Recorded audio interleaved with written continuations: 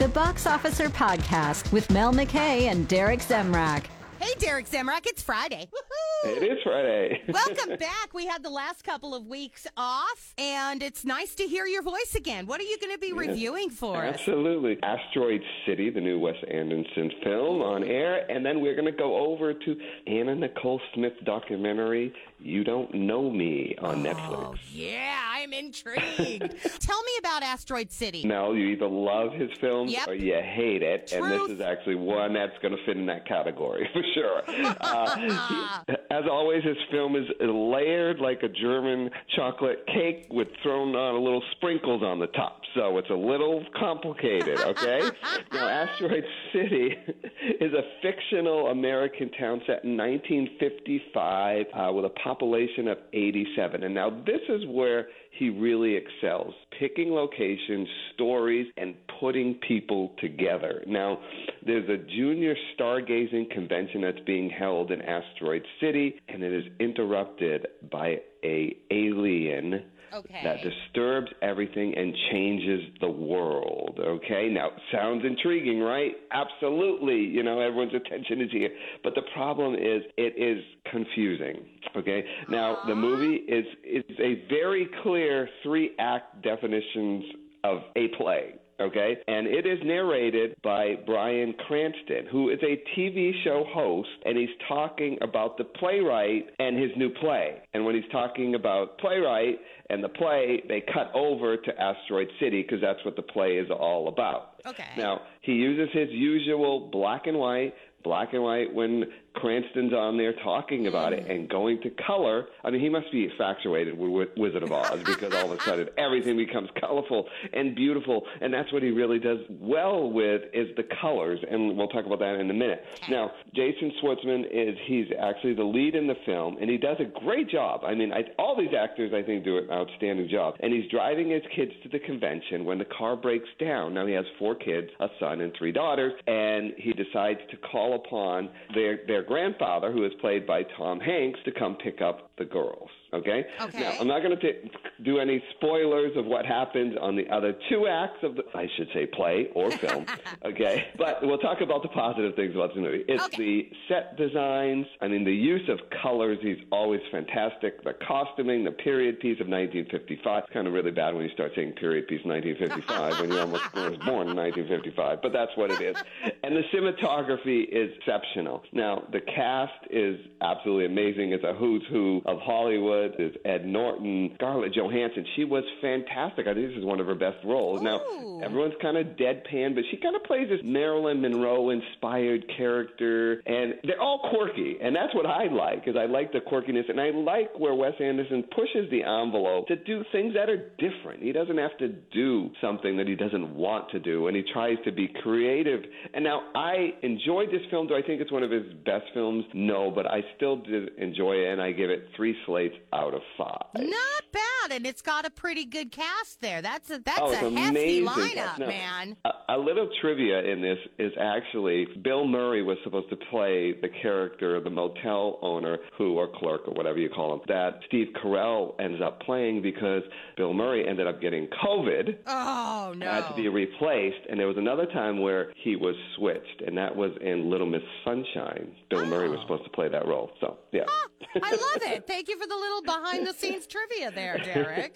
Yeah. Now, on the podcast, we're going to talk about this Anna Nicole Smith documentary that is on Netflix. Is it worth your time? Are we really going to learn anything new? What do you think, Derek? The Anna Nicole documentary, it's called You Don't Know Me, and I think we all know Anna Nicole Smith. I mean, if you followed any of her, I mean, she was in the eyes of Hollywood for, in the late 80s, early 90s, and then came up with her reality show, and I still remember her getting stuck underneath the coffee table, okay?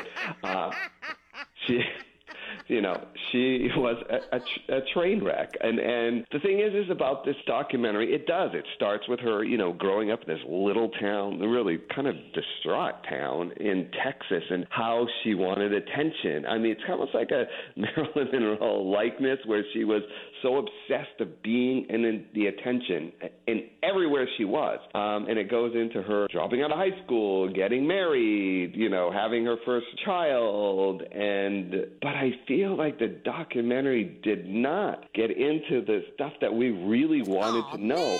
I mean, the people that they had in this thing were, okay, the bodyguard, I get it, and then it was like this friend, her brother that she didn't know, and there was nobody like that.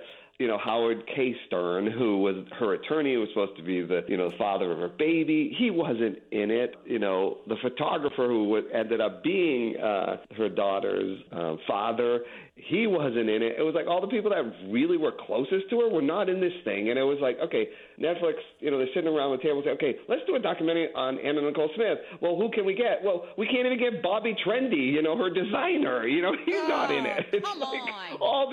it's all these ancillary people that were supposedly around her and didn't give us any information. Now, they mentioned in the documentary that Marshall, her 92-year-old boyfriend, right, adopted Daniel, her son. Yes. But they never said later, did he inherit anything? Because she said that she wanted to make sure, that Marshall wanted to make sure he was taken care of too. But it was never any talk about, did Daniel get anything? Anna Nicole got nothing, but did Daniel, because he was an adopted son? Right. He had obviously passed away, but he must have had an estate somewhere, his sister, nothing. There was nothing that you didn't know about Anna Nicole Smith. And these people allege that, these things happen, and you're just like, really? Do you have the credentials to even be talking about this? I felt like I was starting to say, it felt like it was in a boardroom with Netflix saying, okay, we got to do a documentary. Let's do Anna Nicole Smith. Who can we get? Well, I don't know. Let's find anybody. Let's just do it. And it just didn't answer any of the questions. And in fact, I know less about Anna Nicole Smith than I did before I saw this documentary. Yeah. That is awful. So are we going to get the first ever negative slates? No. I mean, I think there was some great, home footage of her growing up. I mean, I'm giving this 2 slates out of 5, just because I think it was an attempt, but it was an attempt in not a clear definition of how to make the documentary. And the thing is, it's like you have to think when someone is passed on, I hate it when they don't try to respect what that person would want. And they just go, okay, whatever. Let's just sensationalize a death that happened ages ago. How about some respect? Right. And it was like her friend who, came out and said, I was her best friend, and, I had, a sexual relationship with her, and I was her first lover, and I'm like going, there's nothing to back this up, It's like, and it was all pushed. I mean, everybody that they brought in were like trying to say, okay, let me get something here, and I'm not saying they made it up, but they're just like, yeah, it was pushed. And I think Anna, the things that I learned about this documentary, I didn't realize that she had met Marshall and had the relationship with him early on when she hadn't even got to Hollywood yet. That was when she was a stripper in Texas. I mean, that's when the relationship started, and it was for years. And they would call her, and they were together for a while. Then she moved to California because she wanted to be, a star. Sure. And she would call him all the time, and she was kind of a support for him. I mean, I don't know. Should she have got any money out of it? I don't know. It did say that she had, over the years, Marshall had given her $14 million that she completely blew. So she did get something over the years. Okay, I'm good at blowing money, but $14 million? Good Lord. And then they had asked her one time about it, in some footage that they had, and they said, well, what is this, how did you go through the money? And she said, well, look at me, it takes a lot to be Anna Nicole Smith.